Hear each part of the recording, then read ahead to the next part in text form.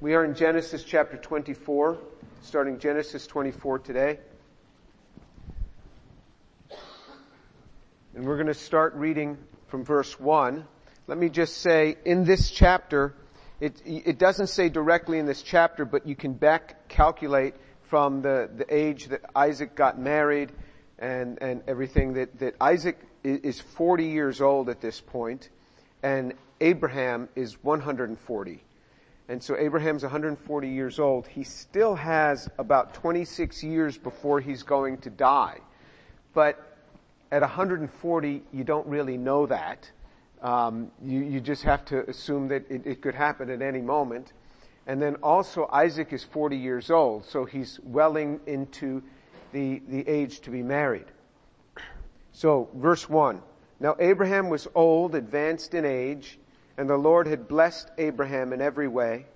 Abraham said to his servant, the oldest of his household, who had charge of all that he owned, "Place your hand under my thigh, and I will make you swear by the Lord, the God of heaven and the God of earth, that you shall not take a wife for my son from the daughters of the Canaanites among whom I live. But you will go to my country and my relatives and take a wife for my son Isaac." The servant said to him, "Suppose the woman is not willing to follow me to this land. Shall I take your son back to the land from where he came?" And Abraham said to him, "Beware that you do not take my son back there. The Lord, the God of heaven, who took me from my father's house and from the land of my birth, and who spoke to me and who swore to me, saying, 'To your descendants I will give this land,' he will send his angel before you, and you will take a wife for my son from there. But if the woman is not willing to follow you, then you will be free from this oath. Only do not take my son back there." So the servant placed his hand under the thigh of Abraham his master and swore to him concerning this matter. So in verse 1 it says Abraham was old, he was advanced in age, and the Lord had blessed Abraham in every way. Well, that is one of the promises that God had given him back in chapter 12, that he was going to bless him. And now we see that this has been fulfilled. He has blessed him in every way. All sorts of ways he's blessed him. Abraham walked with God in many great respects, and he saw the blessings of God there. There was this promise, this specific promise in chapter 12. He says that I will make you a great nation, and I will bless you. That was back in Genesis chapter 12, and that's when Abraham was 75 years old. And now we see that God had fulfilled his promise. He had blessed Abraham in every way. And Abraham said to his servant, the oldest of his household, that is Eliezer of Damascus, was his servant. That was somebody that he had gotten as a servant when he was in Damascus before he had even entered the land of Canaan. Eliezer was with him. Eliezer becomes his trusted servant. Eliezer would have been the one to inherit everything that Abraham had Abraham not had sons, had not had children. So the birth of Isaac now prevented Eliezer from ever getting that inheritance. But Eliezer continued to remain faithful to Abraham in every way. He was a very faithful servant. And he says to the oldest of his household who had charge of all that he owned, "Place your hand under my thigh." That is actually a euphemism. But this placing of the hand under the thigh, that is placing a hand upon. And I won't go into more detail on that, but it was something where he was going to make this man commit an oath. And he says to him what it is in verse 3. "And I will make you swear by the Lord, the God of heaven and the God of earth, that you shall not take a wife for my son from the daughters of the Canaanites among whom I live." So the way this oath starts, it actually starts with a negative. You shall not take a wife for my son from among the people whom I live, from the Canaanites. Because he knew the Canaanites were a cursed people. Noah had cursed Canaan and his offspring. He says these people of Canaan, they're going to be servants and they're going to end up getting destroyed. And they did get destroyed. When Joshua came into the land, he destroyed the Canaanites, the people of that land, because they had fallen into child sacrifice. And then the remnants of the Canaanites were finally destroyed totally in Carthage by the Romans in about 450 BC. So they really were a cursed people, and they were wiped out, and for the things that they had done. He wanted no part of that for his son. He says, you have to swear right here, and he uses the name the Lord. That is Jehovah, or what they call Yahweh. That is a term that a Jew will never use today. And even later on by the New Testament times, they never used that word. In the book of Genesis, they called God Yahweh. That is his personal name. That's his personal name, Yahweh. It's often translated in English Bibles as Jehovah, Yahweh, Jehovah, or Lord in all capital letters, small caps, capital L and then small caps, to say that that is the personal name of God. He's invoking the personal name of God. He says, the God of heaven, the God of earth, that you shall not take a wife for my son from the daughters of the Canaanites among whom I live. He was emphatic about this. The first thing, I'm telling you, you're going to make a commitment that you shall not take a wife for my son from among the Canaanites. What's the big deal, Abraham? I mean, why so emphatic about this? You know, God loves everyone, you know. I mean, what's wrong with that? What's wrong with that? Why do you have to make such a big deal about this? What's your phobia, Abraham? I mean, what's wrong with the local girls? He makes him absolutely swear. That's the first thing. You know, it tells us in the New Testament, it tells us that one is not to be unequally yoked. So if you look in 2 Corinthians chapter 6, 2 Corinthians chapter 6 verse 14, it says, 2 Corinthians 6:14, do not be bound together with unbelievers. For what partnership have righteousness and lawlessness? Or what fellowship has light with darkness? Do not be bound together with unbelievers. And you may say, well, you can't prove to me that he was speaking about marriage. Well, then if you look in 1 Corinthians chapter 7 verse 39, 1 Corinthians chapter 7 verse 39, he is talking about widows. And there he says it very explicitly. He says a wife is bound as long as her husband lives. But if her husband is dead, she is free to be married to whom she wishes, only in the Lord. Only in the Lord. That is 1 Corinthians chapter 7 verse 39. Again, this thing of only in the Lord. Abraham made a big deal about this. The New Testament makes a big deal about this. And I too am emphatic about this. If as a believer in Jesus Christ, you do not want to marry an unbeliever. What that means is that if you're a believer in Jesus Christ, you should not be pursuing a relationship with an unbeliever, because there's a good chance you're going to get married to that unbeliever. Don't do it. He says, you're going to swear to me this by Jehovah, the very personal name of God, the God of heaven, the God of earth. Do not take a wife for my son from among the Canaanites. You are to marry in the Lord. And I've told you these stories before.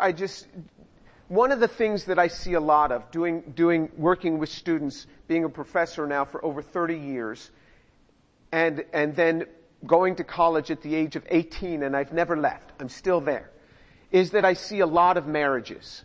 So people say, why are you leaving your office so early on a Saturday? I say, got another wedding to go to. I mean, it's like wedding after wedding after wedding. And I guess that's better than working with the seniors and going funeral after funeral after funeral. But after a while, all weddings are the same. You know what the outcome's going to be, but you just got to go and you do it. And so I have this policy: if it's in Houston, I'll go to your wedding. But if it's outside, I just don't go. And people have said they'll buy me plane tickets, they'll fly me out there. It's not the money, it's the time. I mean, there's just so many marriages going on. But I'm emphatic about this. You marry in the Lord.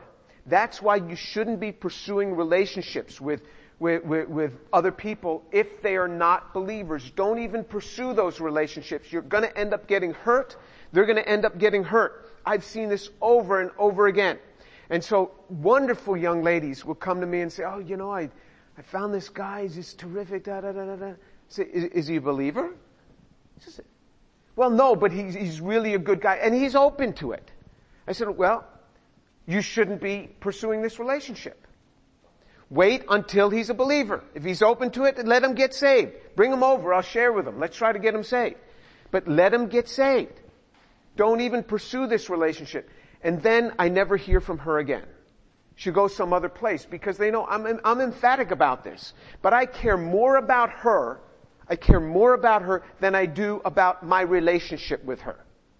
That's how much I care about them. Because I've seen it over and over again. When believer marries an unbeliever, there are real problems. Now you will say, I know a couple, one wasn't a believer, one was a believer, they got married, and then the other one became a believer and they're doing okay now. That's fine. I can show you 10 examples the other way. The Bible even says in the New Testament, how do you know that you will get your spouse saved? How do you know? You don't know.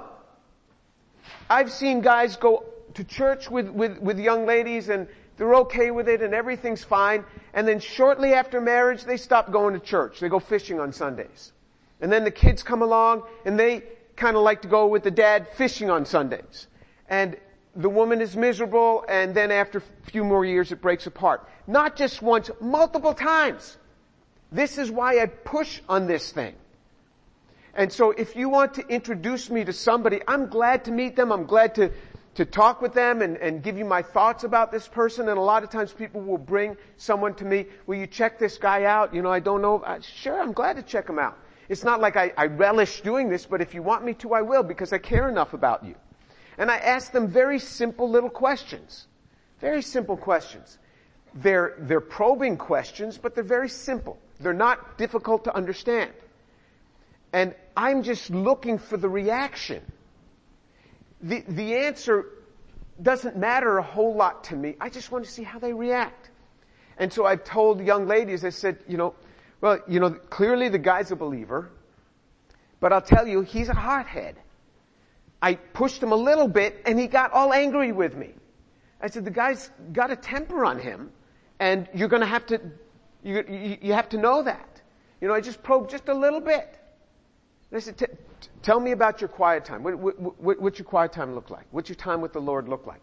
Tell me about your Bible reading. What are you reading these days? Tell me about that. What's that mean to you? Very simple questions. And then I ask questions that are simple, but they're sexually oriented questions. And sometimes I ask the guy, are you married? No. Well, have you ever been married? And they answer, and then I say, do you have children? Because you don't have to be married to have children, right? And it's amazing what will turn up in these sorts of conversations. And the young lady never knew it. Young lady never knew. And if guys, sometimes I know guys and they want me to meet young ladies and I'll ask them questions and I just want to see the reaction. And it's not like, oh yes, I get to talk to somebody again today. It's not like that. I'm perfectly fine. I have enough friends, alright? It's not like I need another person to probe. I'm just doing it to help you. I would love if a person did this for my children. I remember I'd had this discussion with my daughters, and when the person who's now her husband was courting her, she had him call me from Israel. And I talked to him for a while, but she told me, before I talked to him, she says, Dad, please take it easy on him, because she knew what I put guys through. And this is my daughter, so I have to do it, because this could be my son-in-law. If it's somebody else's son-in-law, it doesn't matter if I send him away bloody. It doesn't matter, because he's in another family. So I had to go easy on him. There was a young lady, she was tremendous. She was in this class, she went off to the mission field, and she always was crying because, she was approaching, her late 20s, and she hadn't found a guy yet, but she's a wonderful young lady, and she goes off to the mission field and she meets this American missionary in Africa. And this guy who had gotten his undergraduate degree in electrical engineering at Stanford and everything, and she said, she told him he's got to call me and I got to check him out. So she called me, told me, and then he called me, and I started probing him, and this guy was wonderful. I mean, I'd probe him and everything I asked him, he thought about it and he, clear answer. And he said, well, what if people lie? Well, they could lie, but I'd probably know it because the types of questions, you only can be a believer to answer with sincerity the types of questions I'm talking about. So you'd have to be a tremendous actor to lie about these sorts of things. And the guy was tremendous. And I told him, I said, if you can get this girl, she's terrific. Because I thought he was great, so I wanted him to pursue her. And I started telling him what a wonderful young lady this is. And then I went back to the young lady. I said, this guy's a good one. He's a keeper. And so now they're married and they have 5 children. And they still live on the mission field. A tremendous couple. And so she always felt it was going to be hard for her to find a guy. And part of it was because she was 6 feet tall. And I said, well, just don't say you're 6 feet tall. Just say you're 5'12". But a tremendous young lady. And so he's like 6'3". So she found like this perfect guy. And the guy is wonderful. This is what I want for you. But a previous guy that she had brought to me, I started probing him, and it turned out that he was married, and he was married at that time. But he was seeking an annulment. I mean, and I don't know if you know what an annulment is, but but he was married. So I went back and I told him, do you know about this guy? And then it ended. But I saved her, and I'm proud of this. And I'm glad to save you too. But what I'm saying is, this for Abraham was a big thing. It is a big deal. You marry in the Lord. Do we got that down? Can I get you to agree to that? Let me see your heads. Will you agree to that? You'll marry in the Lord. Now remember, you're agreeing to something. So if you go against this, you're lying. And liars, the Bible says, go into the lake of burning sulfur. That's what the Bible says. All liars go into the lake of burning sulfur. You are agreeing to this. You are going to marry in the Lord. That means the relationships that you pursue. I don't care how handsome the guy is and how wonderful the guy is. If he does not know the Lord, don't even start the relationship. Because what happens is the more you pursue this relationship, the more you get attached. And you have these small molecules in your body that start controlling things. And it's very hard to turn those things off now. Really is. Hard to turn those things off. So don't even let it get started. Just remember your commitment on this. All right. So in verse 3 of chapter 24 of Genesis, the first thing is, you shall not.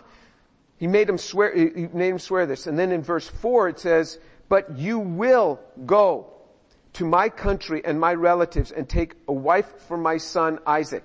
Because he knew that was the only place you can get a believing woman. The only place they could find a believing woman was to go back to his family. And we'll see later how we know that was a believing family. Verse 5, the servant said, suppose the woman is not willing to follow me to this land. Should I take your son back to the land from where you came? And he says, then Abraham says, beware that you do not take my son back there. This putting under the thigh, this hand putting under the thigh, you see this again with Jacob. When he does this putting under the thigh. This had extreme meaning. This is a swearing that if you disobey this, my people will track you down and kill you. This was a huge swearing about this. It was to God, and God will make sure that you will die if you violate this. This was a huge commitment.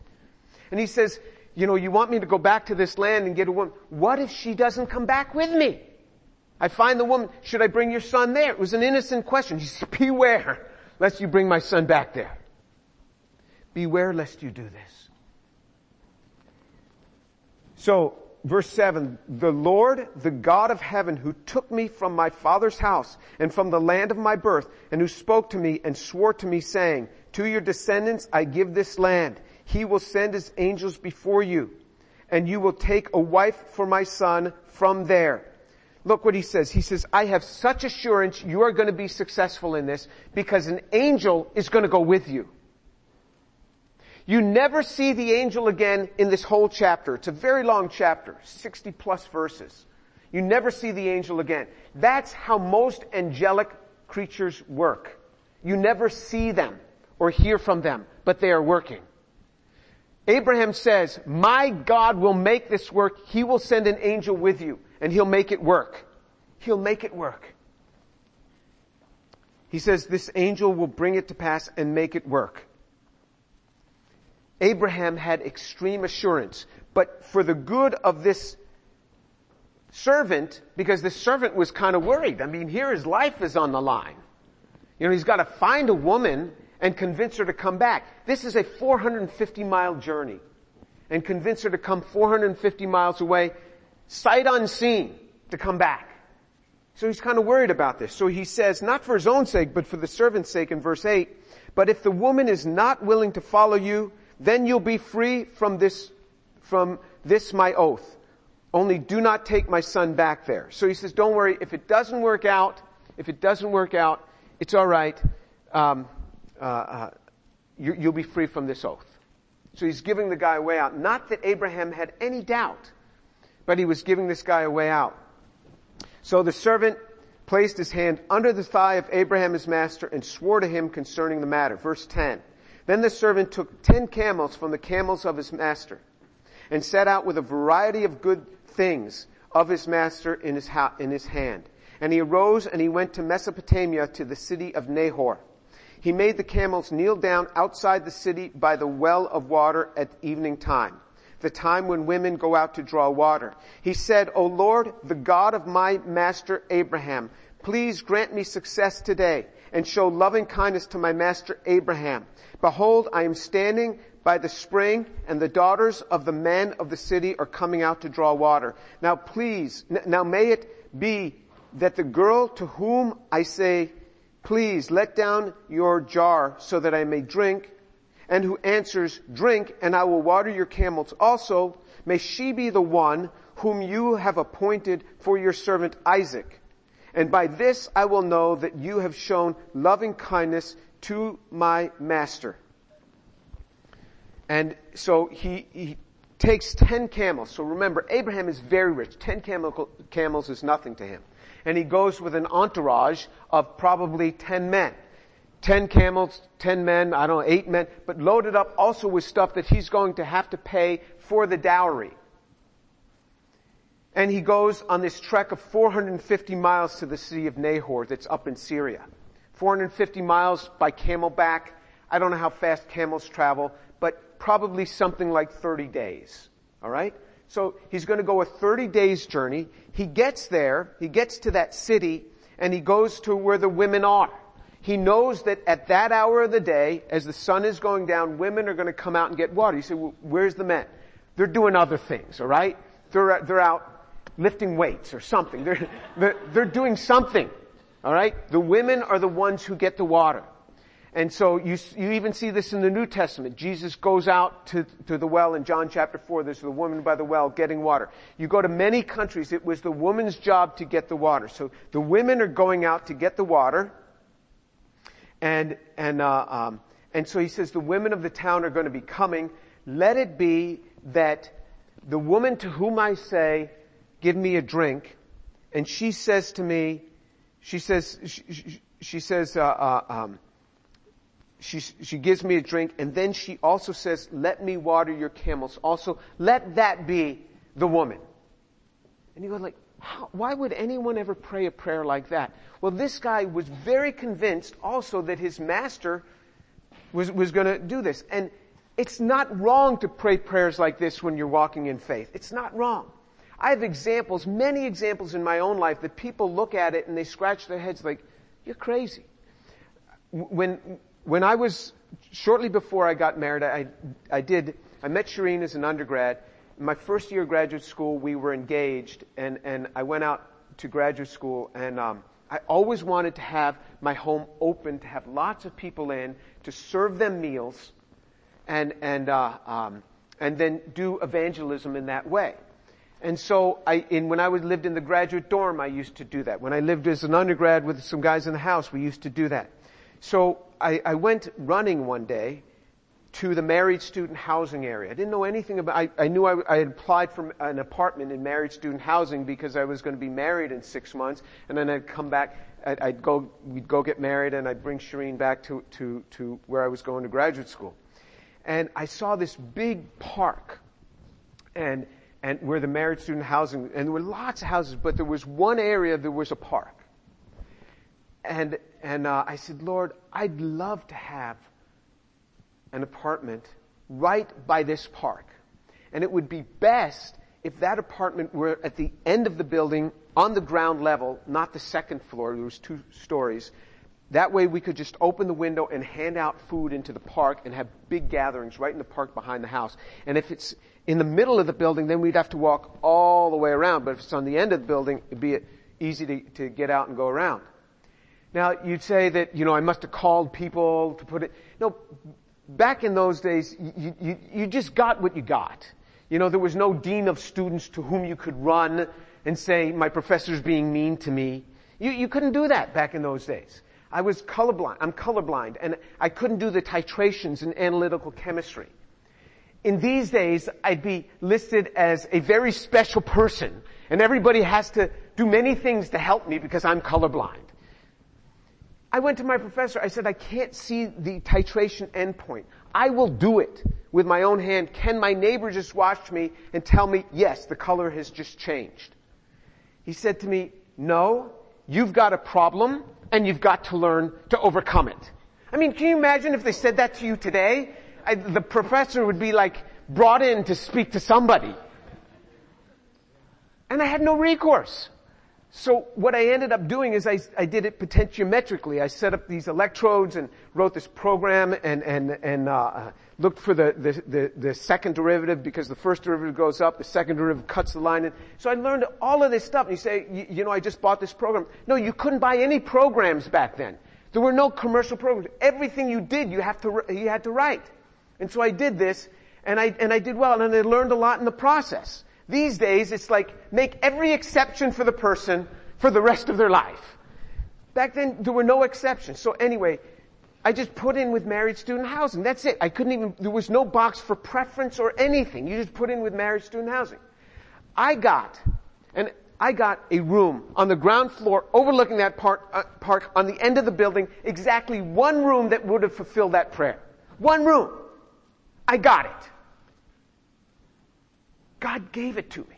I have other examples. I remember Shireen and I were engaged, and we went to visit my parents. I was flying in from graduate school. She flew in from Syracuse, New York, into New York City, and then we went and picked her up. My parents lived just outside New York City. And then when we were going to bring her back, she had no flight back to Syracuse, and I had to leave for graduate school, and I said, we're going to pray, and the Lord will open up a flight for her. And you could call airlines. There was no online. You just called airlines, and everything was booked up because it was the holidays. And I said, and I got with Shireen, and we really prayed, and I felt a real God's going to provide a flight. And I remember my brother-in-law was going down with us, and we're driving. I said, God's going to provide a flight. And he looked at me. He says, don't you think God leaves this up to the airlines? And I said, God's going to provide a flight. We get down there, and there was an airline at the time called People's Express Airline. People's Express Airline, you got on the plane and then you paid while it was in flight. It was crazy. It was like being on a bus, and you paid in flight. It ended up going bust after a year and a half because people get on it. Oh, I forgot my wallet. Oh, what am I going to do? And you could go to the gate with your family in those days. There was no security. I don't even know if we walked through a metal detector in those days. Maybe we did. I don't even remember. But your whole family could go. And I remember we just walked in. I said, the Lord's going to provide a flight. And I heard, over the loudspeaker, such and such flight, People's Express Airline to Syracuse, boarding now. And I said, let's go to that gate and check it out. See, and my brother said, what gate? I said, didn't you just hear that over the loud? He said, I didn't hear anything. I said, no, I just heard it. It's such and such a gate. So we go to that gate, and there's this flight boarding for Syracuse. And I said, do you have it? They said, no, it's booked up. I said, well, here's my fiancée. She needs a flight back to Syracuse. They said, the flight's booked. I said, well, we'll see what happens.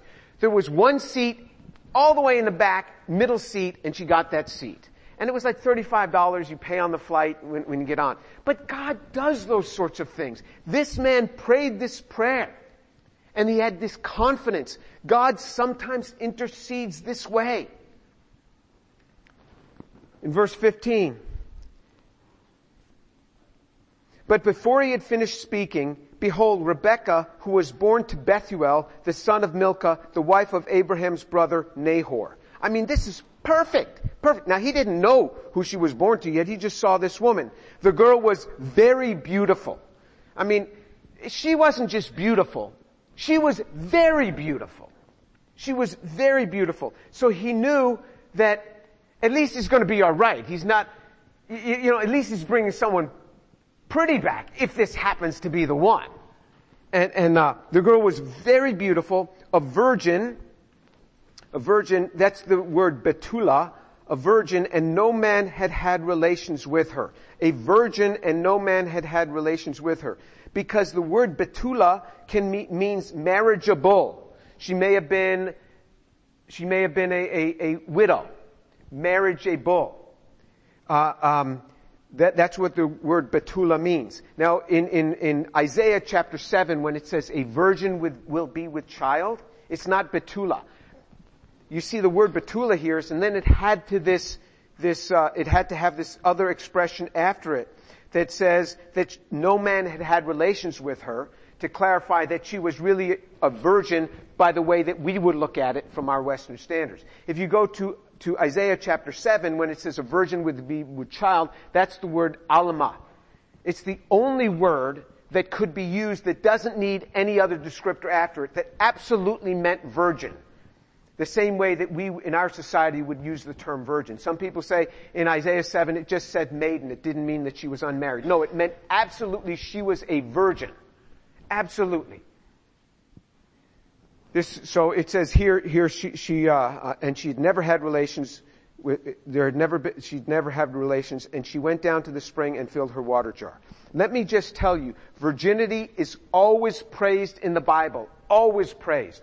Always praised. I don't care what our society says, virginity is always praised in the Bible. If you are a virgin, maintain that for your marriage. Men and women, maintain that for your marriage. You are doing absolutely the right thing by maintaining that. Absolutely the right thing. Don't listen to what the world has to say. Maintain that for your marriage. Christian men, you make sure that the girl that you're going to marry, if she's a virgin, that she stays a virgin until after those marriage vows on that wedding day. Don't think, well, we're going to get married, so it's okay. It's not okay. It's not okay. That will bring in more problems into your marriage, because when you break moral standards before marriage, they are easier to break within marriage. Maintain that purity. If you've already lost that purity, I urge you from this day, turn the corner and say, we will walk in purity from this day onward. Even if it means that you're not going to be alone with that person. You can meet them at the coffee shop. You can meet them in the library. I'm not worried what's going to happen in the library. All right? You don't have to be alone in the room together. Virginity has always been praised. Maintain that. Walk in it. And it says, the girl was very beautiful, a virgin, and no man had relations with her. And she went down to the spring, and she filled her jar, and she came up. Then the servant ran to meet her and said, please, let me drink a little water from your jar. So she said, drink, my lord. And she quickly lowered her jar to her hand and gave him a drink. Now when she had finished giving him a drink, she said, I'll draw also for your camels until they are finished drinking. So she quickly emptied her jar into the trough and ran back to the well to draw, and she drew for the camels. Meanwhile, the man was gazing at her in silence to know whether the Lord had made his journey successful or not. I looked this up because I've never worked with camels. Camels can drink 54 gallons of water in 3 minutes. Now, I don't know if these camels were totally famished, but let's just say 10 gallons of water. All right? Conservatively, 10 gallons of water. And you've got 10 camels. That's 100 gallons of water. How much does her jar hold? Probably not more than 3 gallons. 3 gallons is 25 pounds of water. 3 gallons is 25 pounds. So there's 25, so you got this 3-gallon jar. She lowers it off her shoulder, gives the man a drink and says, I'll water your camels off. This is no small thing. So she's got 100 gallons of water to bring to this trough. Conservatively, 100 gallons of water using a 3-gallon jar. So she's got to make like 35 trips, and the man is just standing back gazing at her.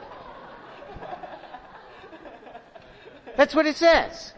She's filling this and going, filling it and going. We don't know what the distance was, 20 yards, 30 yards. That's a lot of work. It's a lot of work. He watched her serve. What have I told you over and over again? You watch for the people who serve, you will know who will make a good spouse. You want to marry someone who is selfless, not selfish. I saw my wife serving. I saw her doing dishes. I saw her cleaning. I saw her at Friday night prayer meetings. I mean, this young girl was always at the Friday night prayer meetings. I was always at the Friday night prayer meetings. She was there. She was on the Saturday evangelism days when we would go and visit international students. She was there. Now, maybe she did it because she knew I was there. I don't know. But she was serving. She was serving. You look for the people who serve. It's not just the person who will pick up their plate and bring it and throw it in the trash. Oh, look, she served. I saw her for that nanosecond. I saw her serve. No, it's the person who's going to pick up a lot of plates, 100 gallons of water. This huge amount of serving. It's the servants you want to marry. Women, look for the guys who are serving, who are cutting vegetables, who are serving the meals, who are setting things up. Look for those guys. They make good husbands. Men, look for the women who serve. Not who just bring their own plate and throw it in the trash, but start picking up lots of other people's plates and cleaning up. Look for them. This man knew exactly the same thing. I'm going to watch her. Was this just, a charade? I'll water your camels also, and then think the guy will say, no, let me do it. I'll water them. No. He let her do it. And remember, he had a bunch of other servants with him. They're all just kicking back. Watching this woman go back and forth, back and forth. Service is what you look for. Service. Learn to serve. Learn to serve. Learn to be a servant. And use that as an indicator. If this guy got his electrical engineering degree from Stanford and then he had done another degree, I think he had done an MBA as well or something like that, or maybe his master's in EE. And then he's on a mission field in Africa. I knew immediately this guy has to have some real sense of service in him. And then I could talk with him and see the kind of person that he was like. But look for those who serve. It is really delightful being married to a servant. But in the Lord, it's great to be married to someone like that. All right. So, the verse I'm talking about, I will just quote it to you. Jesus said, if anyone wants to be great among you, he needs to be a servant. And if anyone wants to be the greatest among you, he shall become your slave. If anyone wants to be great among you, let him be a servant. And if anyone wants to be greatest among you, let him become a slave. Because the Son of Man did not come to be served, but to serve and to give his life as a ransom for many. It's through service. Through service. Keep yourselves virgins. If you're not a virgin, commit from this day onward. If you're in a relationship that is not a relationship that's walking in sexual purity, free yourself from that relationship. Speak to the other person. Say, never happening again until the day we are married. Never happening again. And if the person leaves you as a result from that, let them leave. Let her leave. Let them leave. Better not to be married to that person. Because what happens if you're sick one day? What happens if you're sick for several months? What happens if they're traveling? If they can't do without it, let it be known now. Learn how to serve. Learn how to be a servant. And keep yourself committed for people who know the Lord. Marry only in the Lord. Let's pray.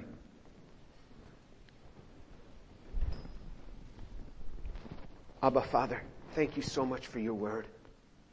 And Father, I pray that you would take these young people and that they would commit in their hearts today to only marry in the Lord and to only pursue relationships in the Lord. And Lord, that this day they would commit to walking in sexual purity. This day. This has always been important to you. And Lord, that these young people here would walk as servants. If they've never served before, that they would learn how to serve. That they would serve, even serving the children here, or serving in preparing the meals. That they would seek out ways to serve.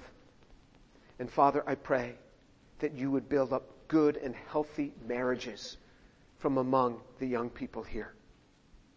And Father, for those who do not know you, I pray thee, O God, that you would so work in their lives that this very day they would say, Lord, forgive me because I am a sinner, and come into my life.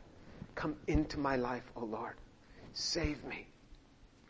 Father, that this very day they would seek your face. And I commit this to you in the name of Jesus. Amen.